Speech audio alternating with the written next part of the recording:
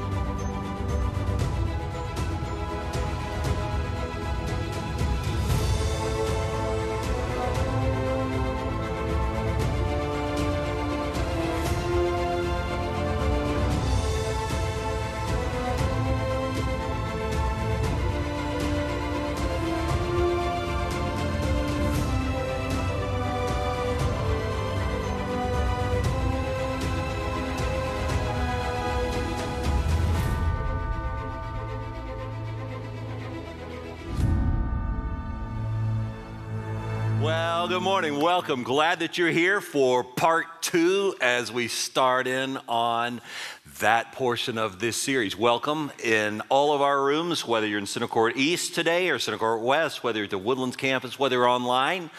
We're glad that you're worshiping however it is that you're here and however it is that you find yourself in your spiritual journey. Some of you are just starting out, getting going, trying to figure out what do I believe about all this stuff. Some of you have been doing it a long time, and a lot of people in between. So we're really glad that you're here, regardless. So take your Bible, Old Testament today, the book of Esther. If you need a Bible, why don't you raise your hand? And in all of our rooms, our ushers are coming in the aisles, and they'll be glad to let you borrow one. You can keep it. It's our gift to you if you need a Bible. So we started in on this new series last week that comes from one of the only 2 books in the whole Bible named after a woman. This book named Esther. Now, if you're inclined to think Esther, sounds like a Bible story my grandmother would have told to me. Think again. This ain't your grandmother's kind of Bible story. This one's filled with stories of war and duplicity, through deceit, through you got king, you got queens, and as we're going to see today, a lot of sex. And so it's a little different sort of Bible story. All right, so we're going to look today in Esther chapter 2. If you weren't here last week, let me just quickly bring you up to speed. Where we left off at the end of chapter 1, King Xerxes of Persia has just banished his wife, Queen Vashti, from his presence, never again to appear in his presence. Why? Because she had drawn a boundary when he, hosting a drunken bash of men in a ballroom in the palace, the winter palace of Susa, had invited her to come in and show off her beauty for all of these men. She declined that invitation and he banished her. At the end of last week, we were sort of scratching our heads saying, now, where does God come into, how does God work in a story like this? I mean, this ain't your typical Bible story. We're going to continue to ask that very sort of question today. Where's God in all of this? Let's read chapter 2, starting in verse 1. Later, when King Xerxes' fury had subsided, he remembered Vashti and what she had done and what he had decreed about her.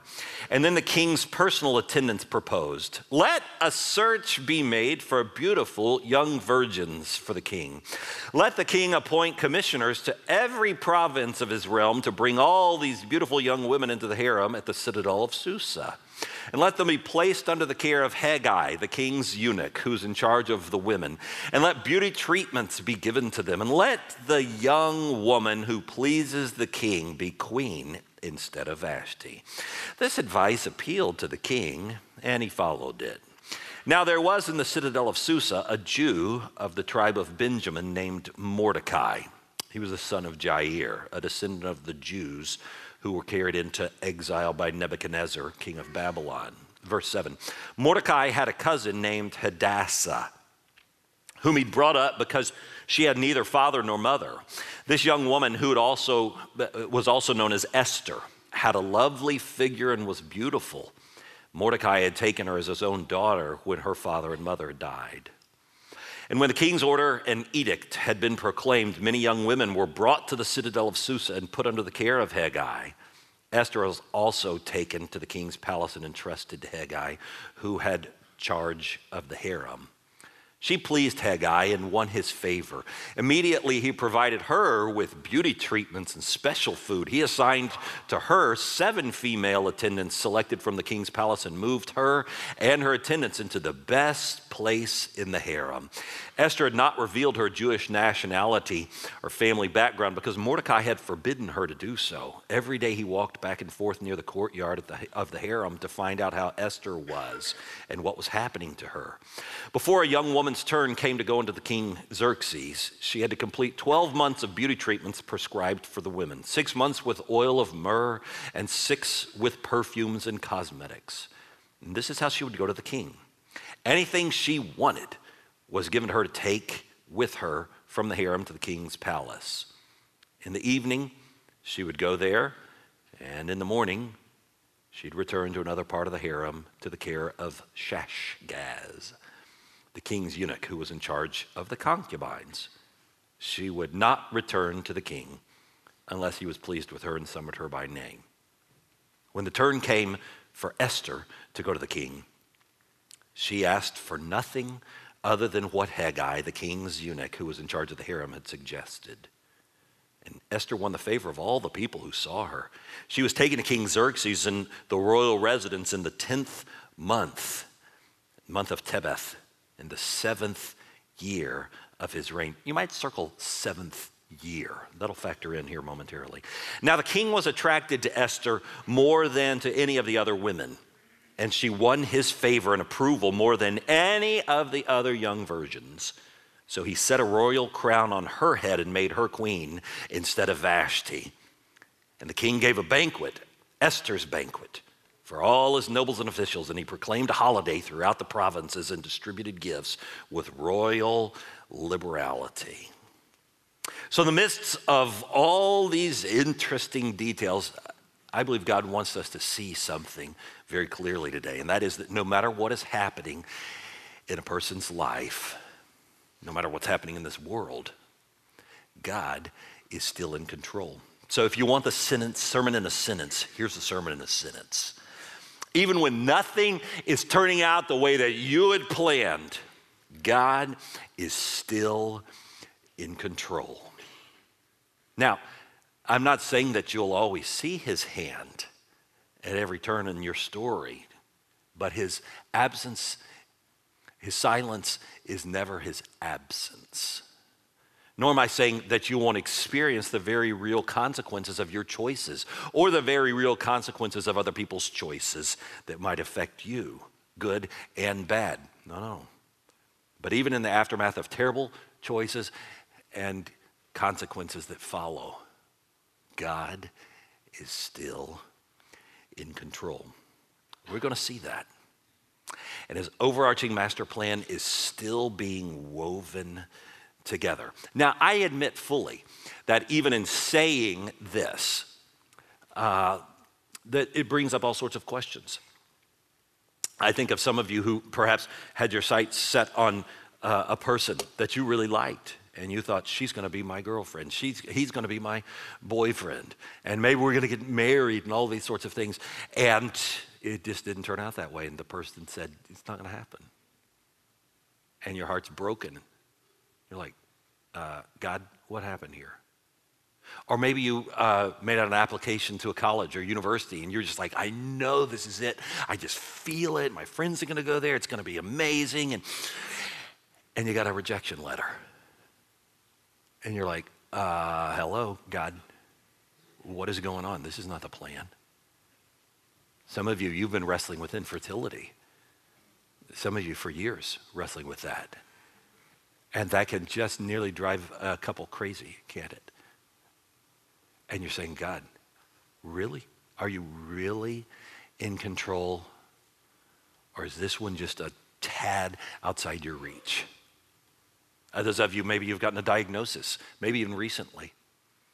And maybe the diagnosis is not what you wanted to hear. Maybe it's a bad diagnosis. Maybe it's a loved one's diagnosis. Maybe it has something to do with the heart, something to do with cancer, some other sort of disease. And you're like, oh my gosh, what is happening? Or maybe you've faced tragedy and loss, even death of a loved one. And you really find yourself saying, I just have a real hard time believing God is really in control. After that, even then, is he? Yes. Yes, God is in control. Now, to be clear, in saying that, let me also specify that I am not saying that God is actively causing any of these ills to come upon us. And obviously, in many of those circumstances, not all of them, but in a number of them, there were choices affecting the outcome, choices that perhaps you made that set in motion certain outcomes, choices that perhaps were made by somebody else that set in motion certain outcomes. Yet, that being the case, notwithstanding, somehow in the mystery of God's providence, while never depriving humanity of our free will, God never lets go of control. He is still in control. And Esther's story is one of the many wonderful stories in the Bible that demonstrate this to us. So that's why we're looking at it.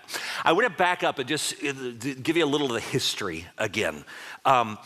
Because I think you'll find this interesting. If you go back, you remember I said circle 7th year in verse 16, the 7th year of King Xerxes. Now, if you were really paying attention last week when we were in chapter 1, do you remember which year of his reign that we were in chapter 1? I'll tell it to you so you don't have to turn back and look. We were in the 3rd year. So, in the turning of the page between chapter 1 and chapter 2, 4 years have gone by.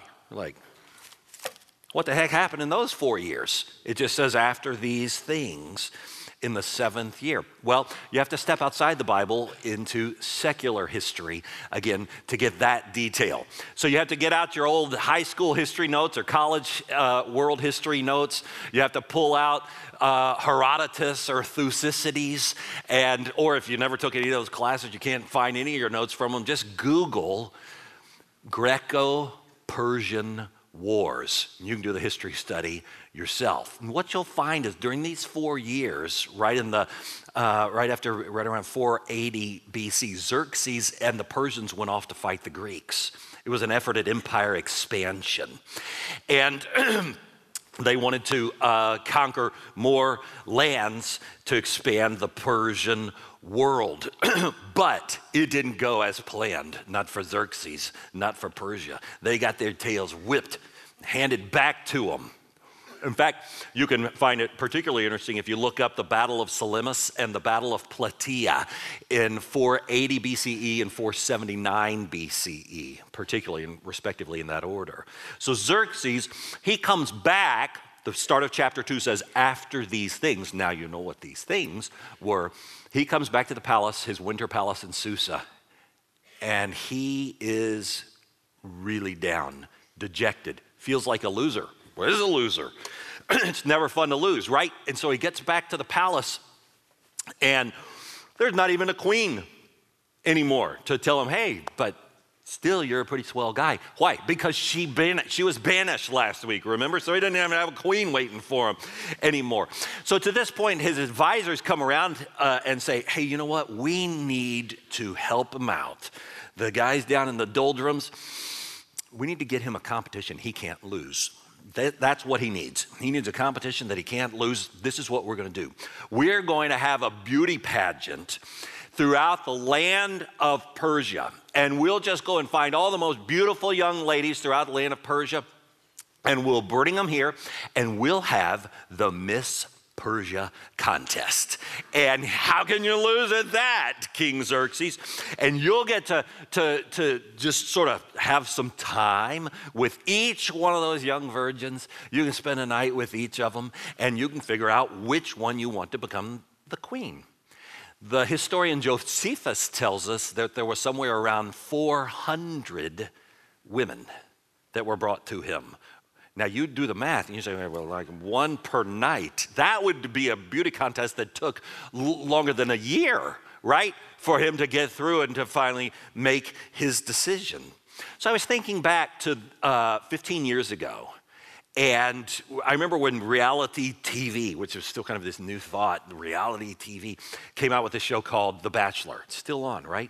And I remember when we were first watching that 15 years ago, we were like, are you kidding me? How crazy is that?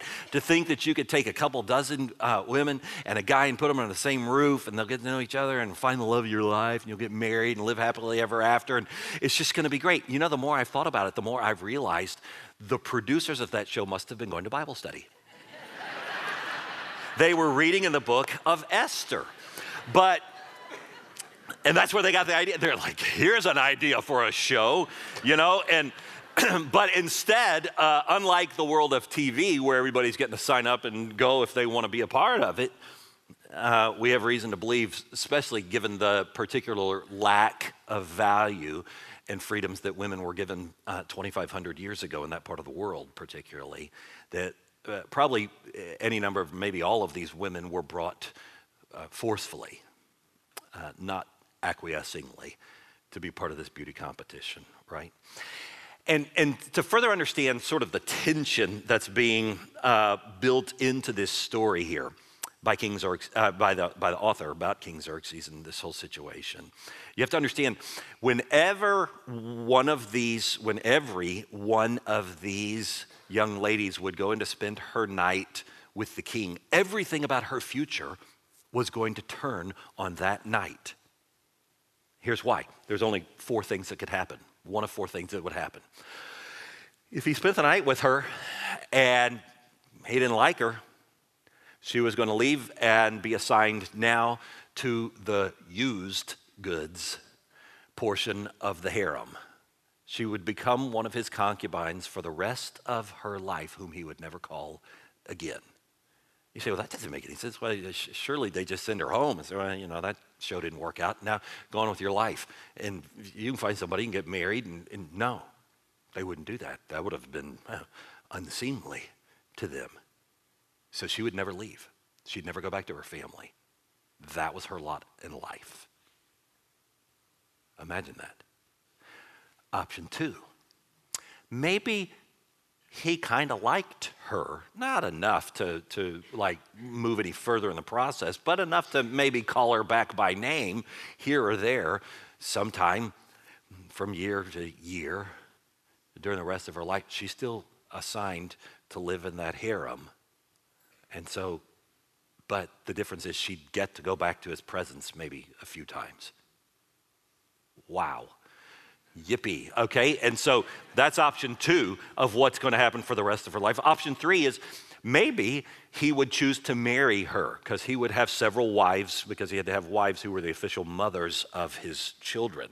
And so maybe she would be one of the people whom he would choose to marry and become mother of children. Or number 4 option, maybe, 1 in 400 odds, right? She would have the crown placed on her head, and she would become the queen. But really, you think about it, it's like, let's not be too Disney-esque about this. How happily ever, I mean, we already saw what happened to the previous queen, right? And so it's not like he's Prince Charming here. And so the way I see it, it's like, you know, there aren't really any good options here. You just got 4 options with sort of the better of the 4 options, I guess. And here's Esther, 16, 17, 18 years old, maybe 19. And surely Esther carried in her heart hopes and dreams that other girls carried then, carry now. Maybe someday I'll have my own children. I'll have a family myself. And what's going to happen to her? She's going to end up being trafficked into the king's court. Chapter 2 happens in her life. And I have to think if anybody could have looked heavenward and said, hello, life is not turning out for me the way I had planned, Esther would have been high on that list, right? I mean, her mom and dad, they've already died. And so that's why she had to be reared by not her uncle, her cousin, Mordecai. She's lost her parents, and now she's lost her freedom. She's living in the palace. She's going to be in a harem forever, and maybe she'll become the queen. But you just have to think, she's thinking, Lord, this is really not really ever what I had planned for my life. Where are you? Now, let's make sure we understand clearly, a holy God like ours never espouses what the king is doing. He never puts his hand of blessing upon the king's choices to work woman by woman, treating them all like just toys night after night. No. But neither does he violate the free will of mankind. Yet through it all, somehow, he's still there, even if working in the shadows. He's still in control. But it shouldn't surprise us that he's still in control, even if he's working in the shadows. Because if God could work in a pig pen with a prodigal, if he could work in a harlot's home like Rahab, he could even work in the sinful bedroom of a king's palace in the land which is today called Iran. God can still work. And likewise, he's still in control in your life. And I just have a sneaking suspicion that any number of you here, you kind of needed to hear just that today. That he's still in control of your life. Because you've been wondering, is he really? I just talked the other day to a fellow who was telling me, we had lunch together, and he was telling me about his own life. He was telling me about how he's worked the last 6 years for an organization and given his heart and his passion, worked hard as he can for this organization, and he's always being told, one day you'll surely become a director in this organization. But year after year, somebody else would move up in the pipeline ahead of him, and they would become the directors, and he'd get passed over. And finally, he met with the CEO recently, and the CEO said to him, it's not going to happen. And he said to the CEO, it's not going to happen like now, this time around, or it's not going to happen ever. The CEO said, ever. We just aren't seeing in you what we'd hoped we'd been seeing and what we need to be seeing for you to ever become a director.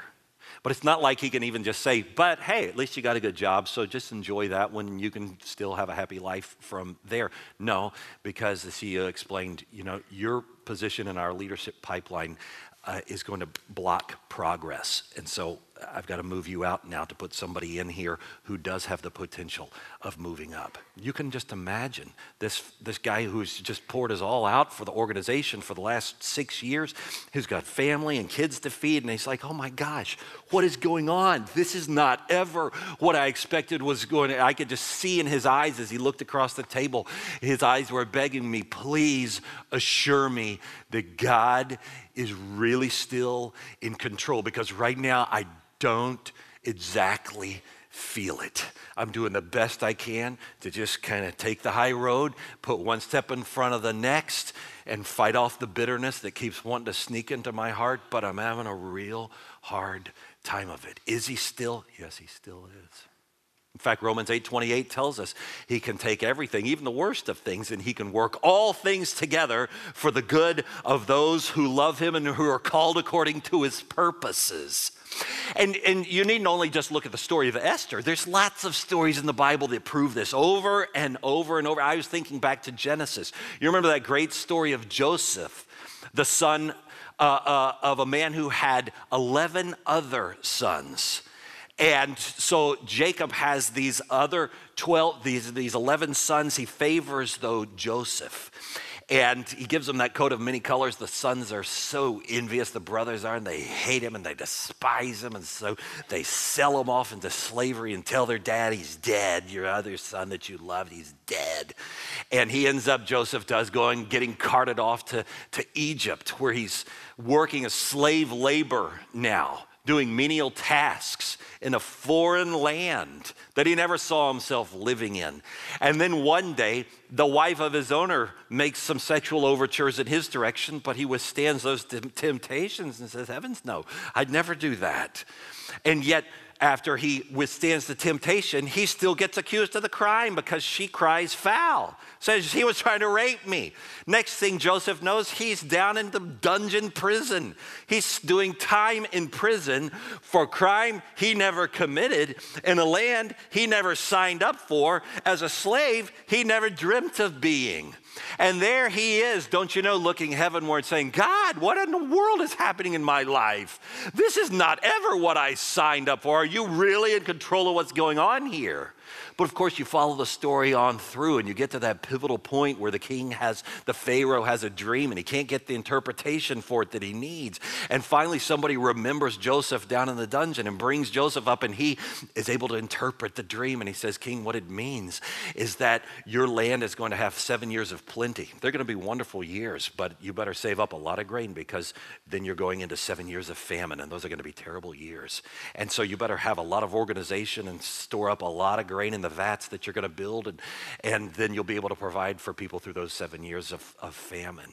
Well, the Pharaoh, scratching his head, looks at Joseph and says, well, I need somebody smart, and you seem like about the smartest person in the land, so I think I'll put you in charge of it, and instantly makes him the number 2 person in the whole land of Egypt. So he goes from the pit to the palace, number 2. And then in that memorable scene towards the end of the story, his brothers, his long-lost brothers who had betrayed him and sold him into slavery, remember, they go down because the famine had spread even up into the Middle East, into Israel. And so they're desperate for grain, and they'd heard there's grain down in Egypt. So they go there and they're standing before their brother, and in that touching scene, Joseph reveals his identity to them. And he says, I am your brother, Joseph, whom you sold into slavery. And they're terrified because they think, oh my gosh, he's going to kill us now. But what does he say in that memorable verse, 50:20 of Genesis? He says, what you meant for evil, God meant for good. He brought me here to be a savior of sorts. And now I've been able to provide food for all this land, and even for the people in the land of my forefather. How's my father? And you have that touching scene, and he moves his family back together. And so you see this again and again in Scripture. When you're in the middle of the story, though, it doesn't feel like he's in control at all, does it? It feels like, God, what is going on here? It feels like everything is out of control.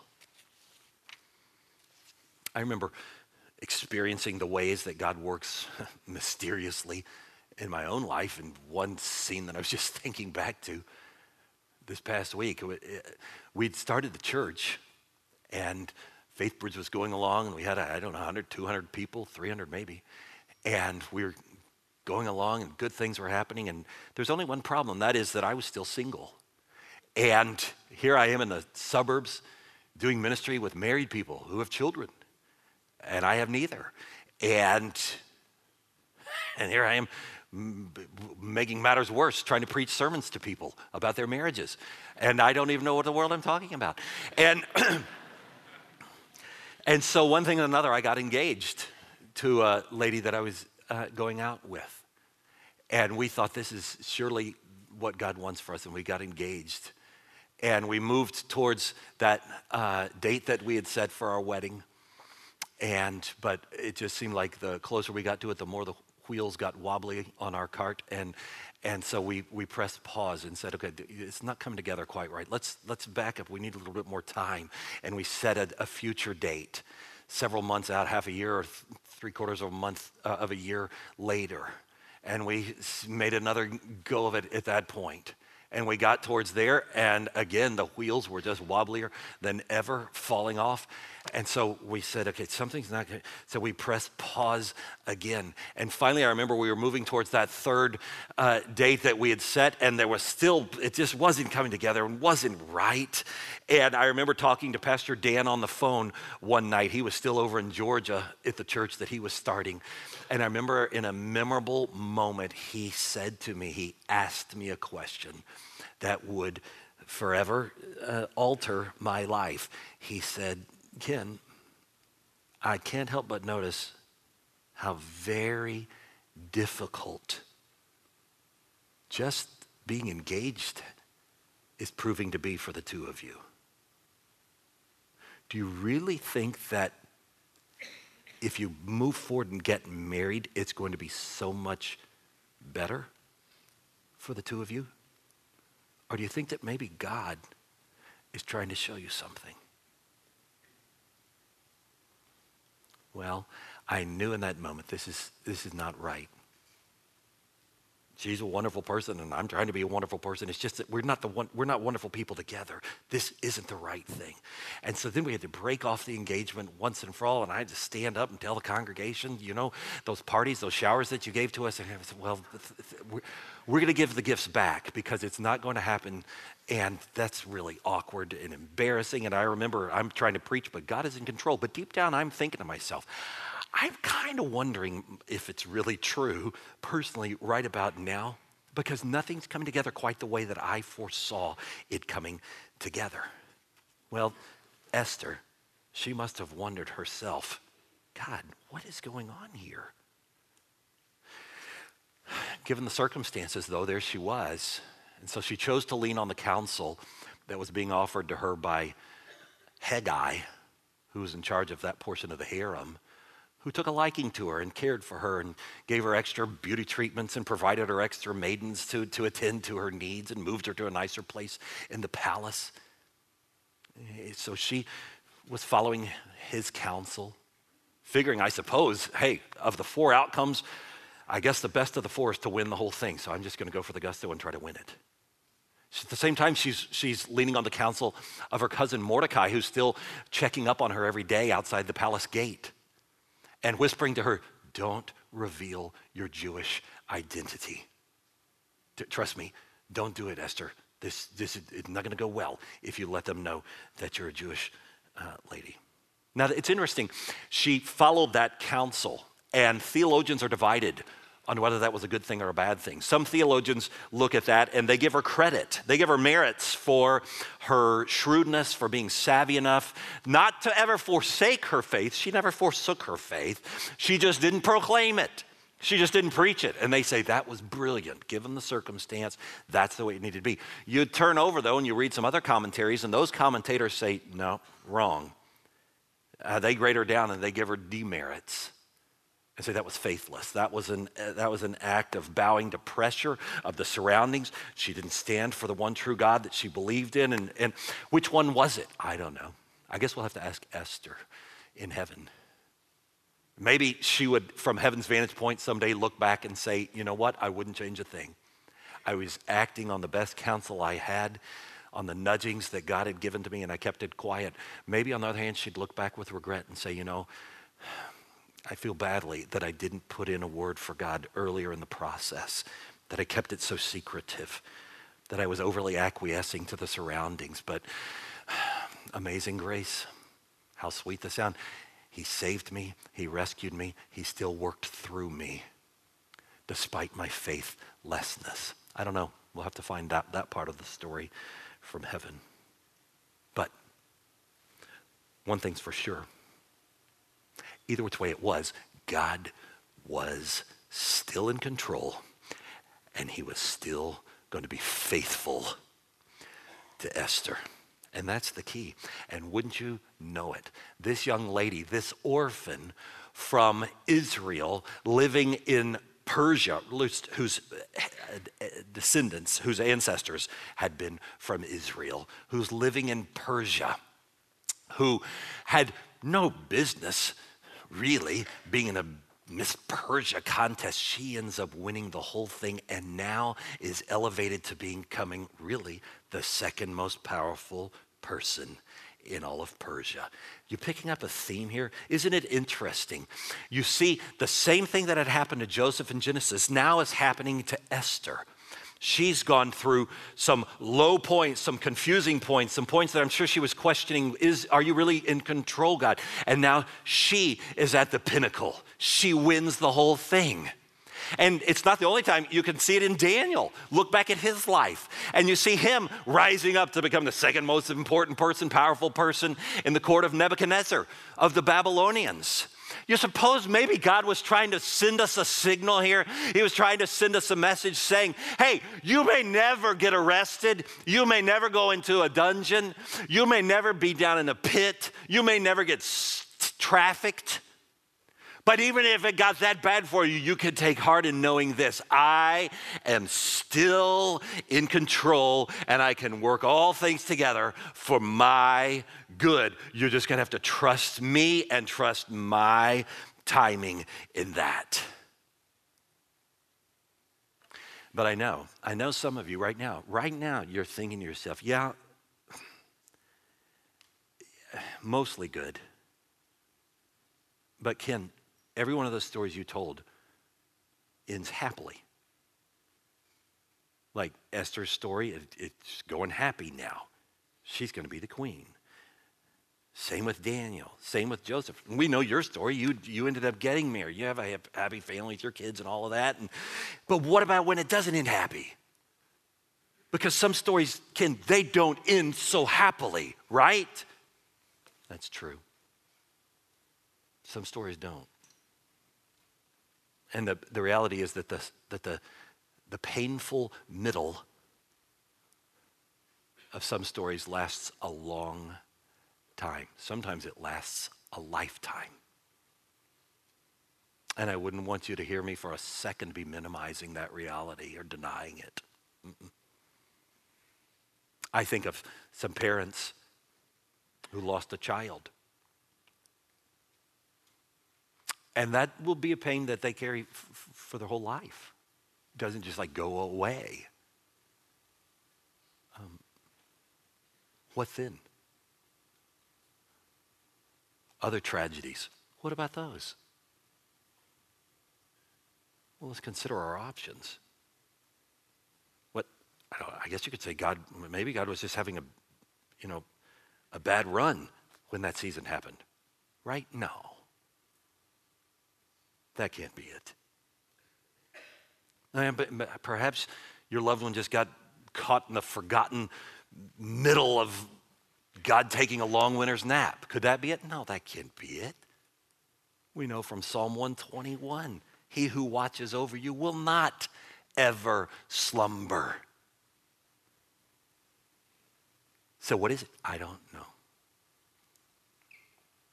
I do wish I did, and I do wish I could tell you why. But I can't. Because I'm not God. And therefore, I don't know. And I even also know this.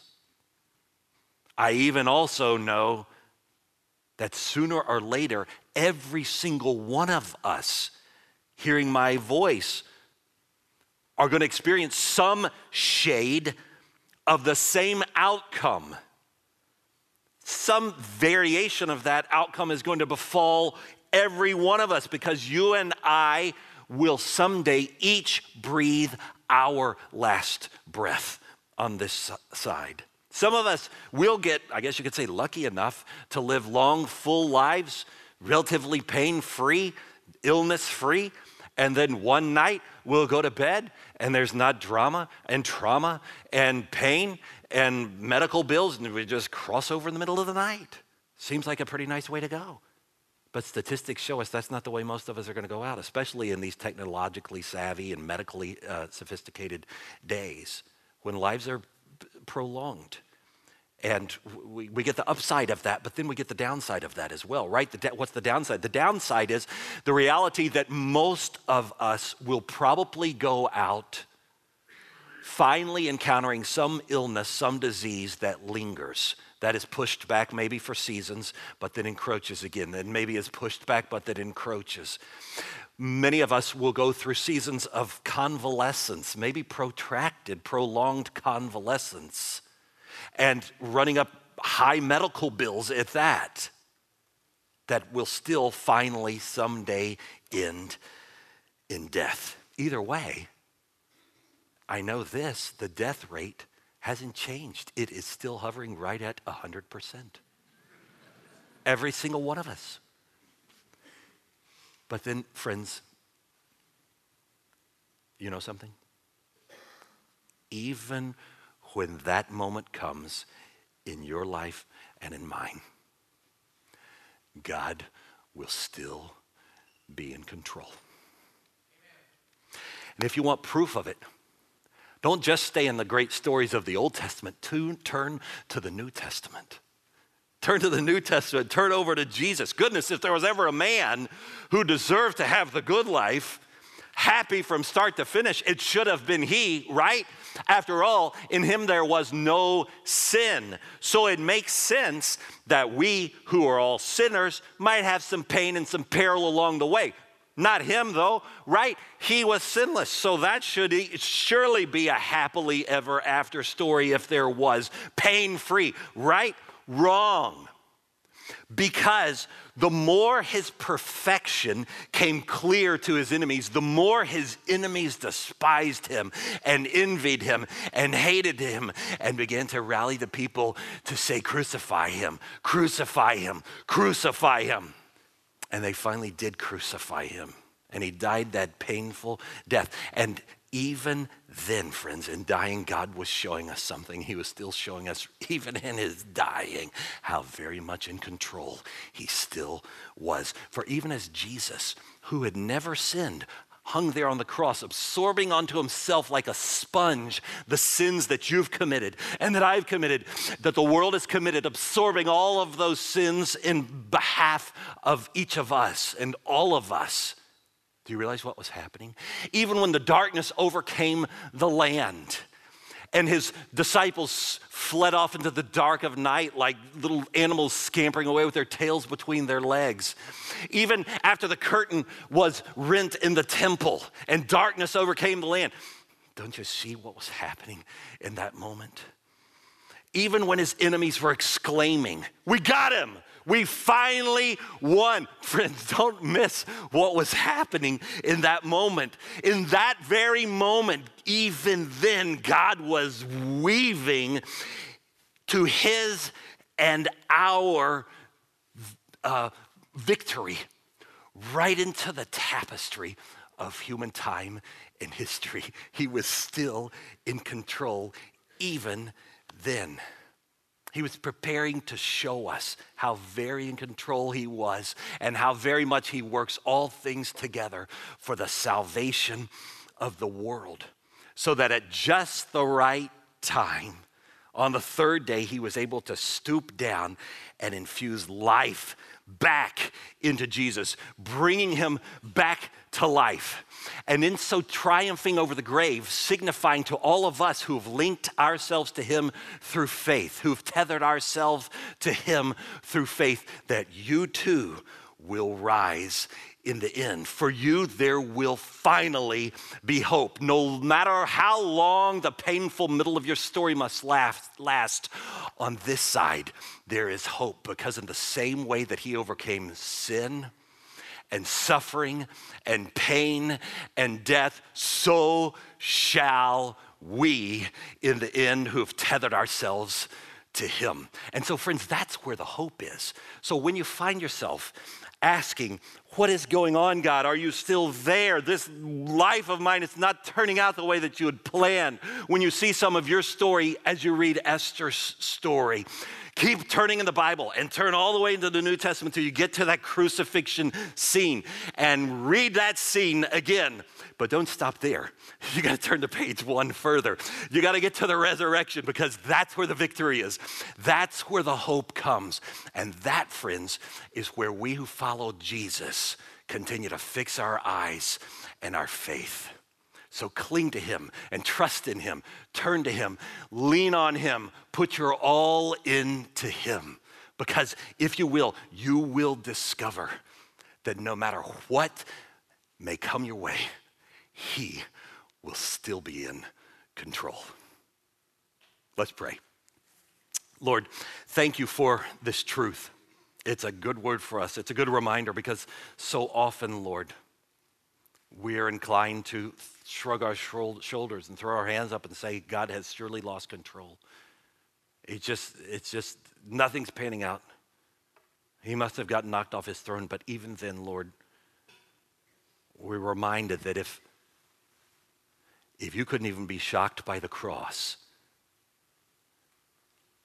and if you weren't knocked off your throne even by that, but you were still in control, weaving together victory that would be ours, even in that dark day, that you're still in control of our lives now. Come whatever storm, come whatever hell and high water may befall us, that you're still very much in charge. My prayer, Lord, is that you would juvenize us in our faith. For those of us who've journeyed a long time, many years with you, but perhaps have even found ourselves wondering, guys, all this stuff I've believed all these years, is it really true? Because it certainly feels kind of like things are coming unglued in my life. I pray, God, that even today, Esther's story might draw us back, that we might see you, Jesus, and be re-emboldened in our faith, and re-infused with life and the hope that comes through you. I pray, God, for some who are here and perhaps they've just never even stepped into a relationship with you in the first place. I pray even in this quiet moment as we come to an end, I pray, God, even now, that you just come into their heart. Friend, you just invite him right now. You just say, Lord Jesus, I need a Savior to come into my heart. I'm asking you right now, I'm opening up the door. I'm asking you by the power of your Holy Spirit, would you come in and fill me up? Because I want you to live inside of me. I need your forgiveness for my sins, and I need the hope that you can infuse into a soul. I need you to come into my life and be my Savior. Thanks, God, for the hope and the assurance that we have in you. Won't you help us to keep our minds and our hearts and our eyes fixed on you this day and every day? We pray it all in Jesus' name. Amen. Welcome to Postscript. Here we hope to answer your questions and help you dig deeper into the messages and sermons at FaithBridge by talking with the teacher of the day.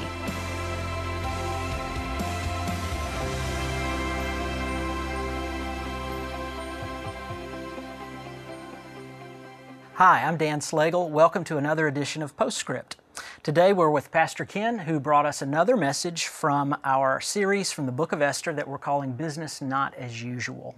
Today's message was entitled, Where is God? And it was a look at the providential hand of God, how God, as only God can, is guiding and orchestrating history toward a purposed end, even when we can't see that He is doing that. Good message, lots of good questions. We'll jump right in. The first one has to do with a reference you made to Joseph from the Old Testament. The questioner quotes Genesis 50:20. You meant evil against me, but God meant it for good, to bring it about that many people should be kept alive. It seems to use the same language regarding purpose and intentions for both the brothers and God. Did God purpose and bring about Joseph's trials or merely use them? Right. Well, this is really easy. Not. So, this is a question that is touching on the age-old tug of war that Christians have had trying to figure out how much of what is happening in the world is foreordained by God and on the other hand, how much of what is happening in life and in the world is predicated on the free will and the choices that man has made. Right. And in neither instance would God be out of control. The question, it just has to do with if we could be God for a day and really see, because the tapestry was drawn back, how much is he organizing, well, not even necessarily organizing, and even at least ordaining, but let's just call the word causing. Okay. How much is he causing this to happen? Few people have any problem with saying, well, God causes everything, until you get to tragedy. Right. Until you get to the terrible things, the destructive things. Especially something terrible happening. Or to me, or to my loved one. And that's where then a person says, but the Bible says, in him there is no sin. And so he can't be causing this sinful thing to be happening. Well, that is true. He cannot possibly be causing sin, because in him there is no sin. On the other hand, the challenge for us is to figure out, okay, well, if he is not causing everything, then how much is he not causing and how much is he allowing?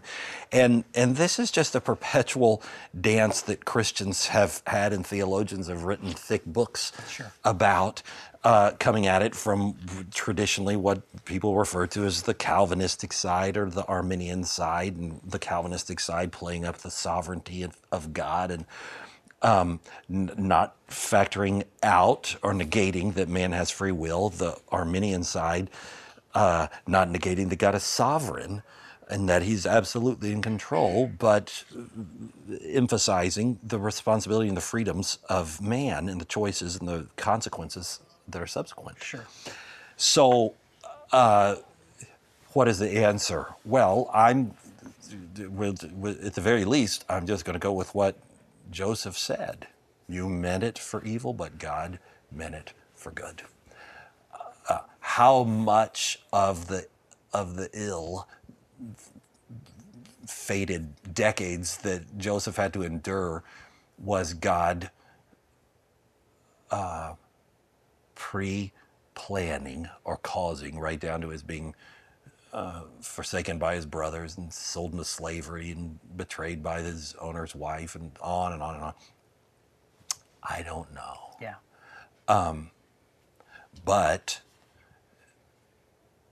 at some point, we can happily acknowledge, through it all, God was never knocked off his throne and was always working his perfect will into reality. That will in Genesis being, there's thousands, millions of people who are going to need food. Right. And there's going to have to be someone who's going to organize this, and it's going to be you, Joseph. And yeah, I think in light of the fact that, as you say, Christians have debated this for centuries, sure. And in light of the fact that Scripture speaks of both the sovereignty of God and the free will of humanity, I don't think it is really much of a cop-out for us to confess there's mystery to this. You and I certainly aren't going to figure it out in a postscript. But yeah, there are going to be those aspects of our relationship with God that are simply going to be beyond our finite minds to comprehend. Nevertheless, we still recognize somehow, some way, they're both at work. Yeah, and thinking of the word picture that I think it was Charles Haddon Spurgeon gave back in the 1800s, the free responsibility, the free will of man and the sovereignty of God are like two pillars that go from the ground up into the heavens, beyond the clouds, which seem to be running side by side or parallel in their vertical upward direction. But though beyond the clouds we can't see how they're going to come together, they do come together. And only from God's vantage point someday on heaven's side, I suppose, will we be able to see how did that come together? And that'll be interesting. Yeah. Oh, Charles did have a way of painting a picture, didn't Pictures, he? yeah, that's good. Well, this same questioner then follows up with two other questions. How then does this relate to the cross, and what does that mean for us in our everyday lives? This coexistence of sovereignty and free will. Well, I think it relates in that, going back to Genesis 3, after the fall, you have the first indication, the first reference from God that someday I'm going to bring a Savior. And throughout the whole Old Testament, you have this talk of the Savior who's going to come, the Savior who's going to redeem, and this sort of thing, and they're always looking for the Savior. And then, of course, in the New Testament, he walks onto the stage, and there he is. Well, clearly, he was working that plan throughout all of history. He said, I've got my trump card that I've got a Savior, and he is coming. And I'm going to lay that card down at this point, as what John said, in the fullness of time. That's when it's going to be. Now, why was it in that full period of time? I don't know, but that's when when God said, it's time for this to happen. In the meanwhile, all of the world was going on around these people, and right into Jesus' life. All of life was happening around Jesus. And so you have people who are making choices to hate him and to betray him, to crucify him. And were they not fully choosing to do that? Well, clearly they were choosing to do that. Was God not orchestrating that at the same time? Well, clearly he was orchestrating it at the same time.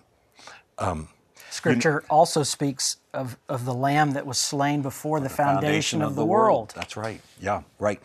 You know, here again, another word picture that brings these two together, I think, comes from Tozer, who talked about the proverbial cruise liner that's sailing from England to America. And he says, on that great cruise ship are several thousand people, and they're doing what they want to do and swimming in the pool or playing their shuffleboard or whatever they want to do, and they're exercising all the freedom that they might want to exercise as they enjoy that cruise. But meanwhile, he says that great liner is not going to diverge off course. It is going to get to America just as according to plan. Well, in a similar sort of way, he's saying that's how it is with us. We are on the ship, and God is our captain, and he's bringing to fulfillment ultimately his great plan and his purposes. Meanwhile, we are plenty able to run around, even make a fool of ourselves if we choose to. Sure. But it's not going to knock him or his plan off course. Does that mean our choices aren't mattering? No, they are mattering. Clearly they're mattering. And there's consequences and there's outcomes, but God is still going to be sovereign, and his hand of providence is going to work despite it, in spite of it. I remember reading a Victorian-era theologian once, using Victorian-era language, talking about God. Which already makes you more spiritual than I am. Of course. Because I don't read Victorian spirituality. He essentially said, God says to the devil and to us, it doesn't matter what you do, everything will ultimately redound to my glory. Somehow, some way, it's going to come back to me, and it's going to glorify me. Yep. And that's the tough thing to try and figure out. So, another questioner. Okay. How can we have faith in God's goodness when his blessings seem to be so randomly bestowed? Well, they do seem randomly bestowed sometimes, don't they? Of course, for us to say these blessings are randomly bestowed is a little bit presumptuous, because the presumption that we're making is I would know better than God how to bestow these blessings. Right. And there's not a one of us who wouldn't like to be God. And At least for a day. At least for a day.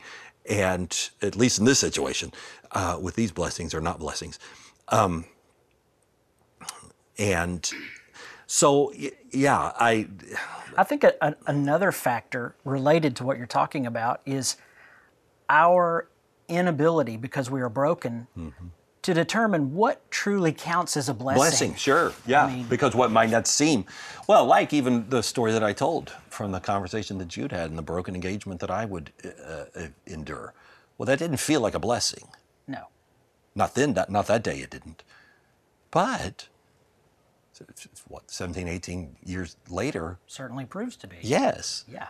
And so having the gift of time, in many instances, helps us to find the blessing. Not in all instances. Some instances, the painful middle of a story just goes on for a lifetime, and we'll have to come to a point of clarity on the other side. Yeah. And that's where our hope still resides. Yeah. For all of us. It truly would be presumptuous of us to look at somebody else's possessions or station in life and decide, well, that's the sum total of blessing. And since I don't have that, I'm not blessed. Right. There may be others in there we know nothing about. Well, sure. Yeah. Absolutely. All right, another question. This to me is a tough section of the Bible to get a good Christian message from.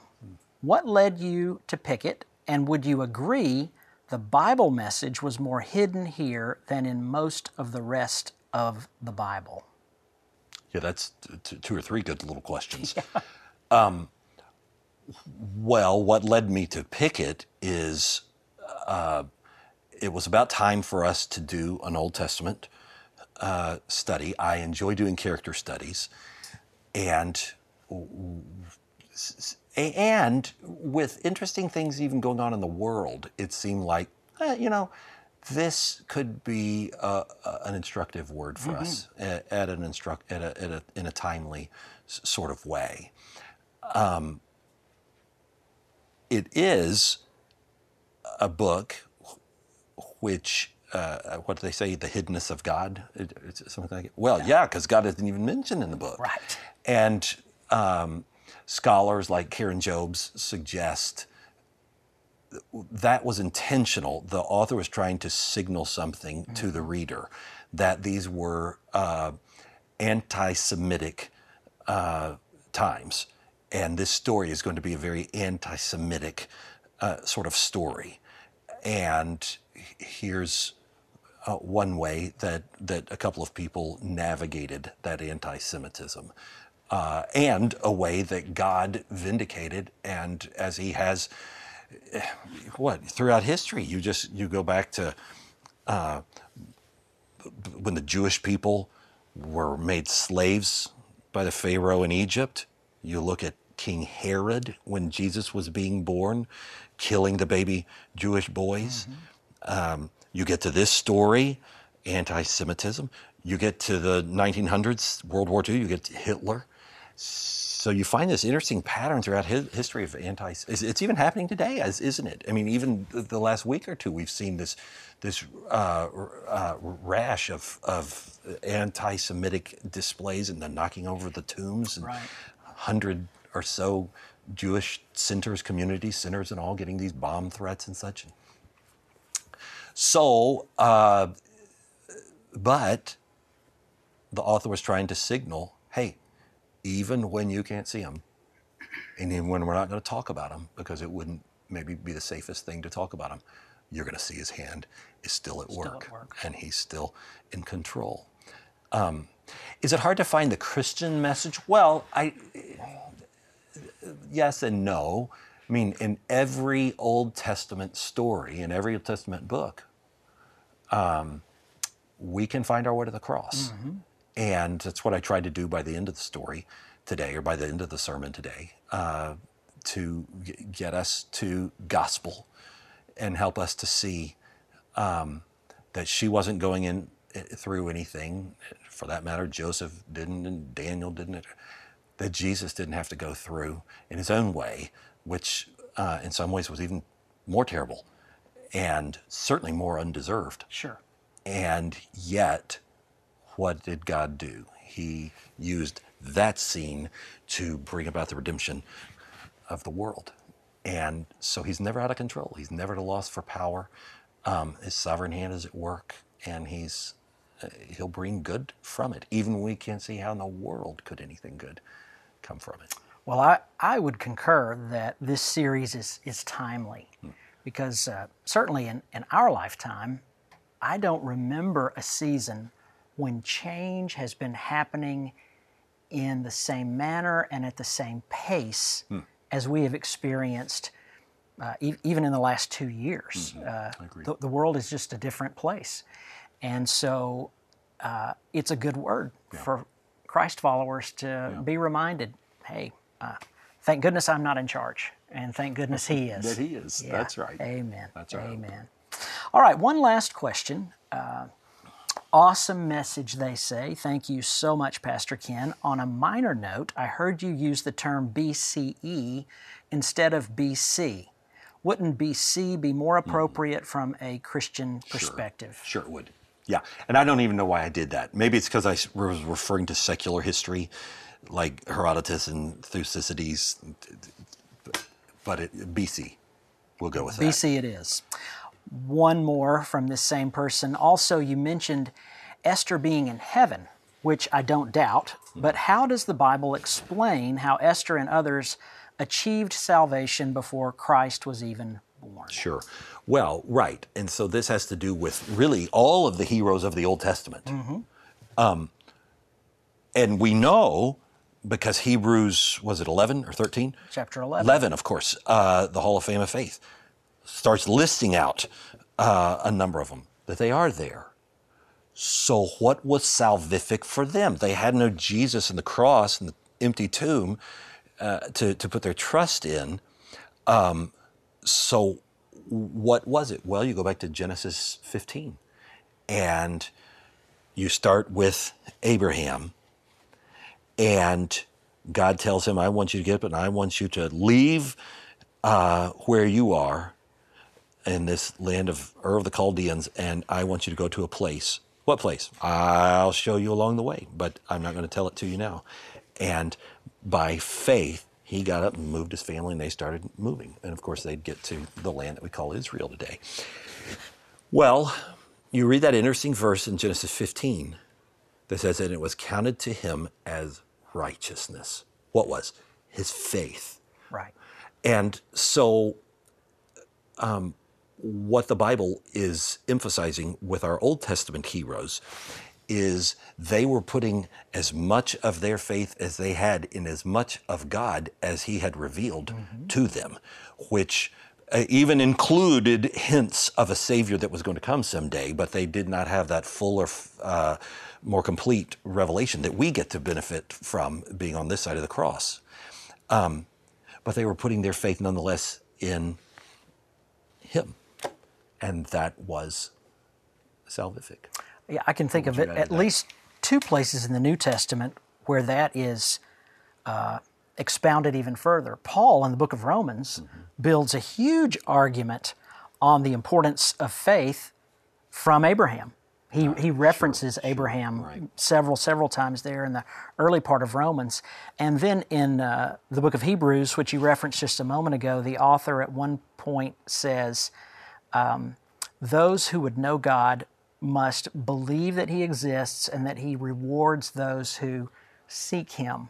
Essentially saying, I'm exercising my faith that you're there. Yeah. And you're going to reward the exercise of that That's right. faith. And I suppose Esther certainly was exercising faith Sure. along the way. Right. And you get to take up that portion next week with chapter 4. Looking forward to it. And she's going to step forward with as much faith and courage as she had to as much of God as apparently she was aware of. Amen. Amen. I'm looking forward to your sermon next week. Well, thanks for a good one today, and thank you for tuning in. We'll see you next time on Postscript. Thanks for joining us for Postscript. Help us keep the podcast interactive by submitting your questions during the morning services. Learn more at faithbridge.org/postscript.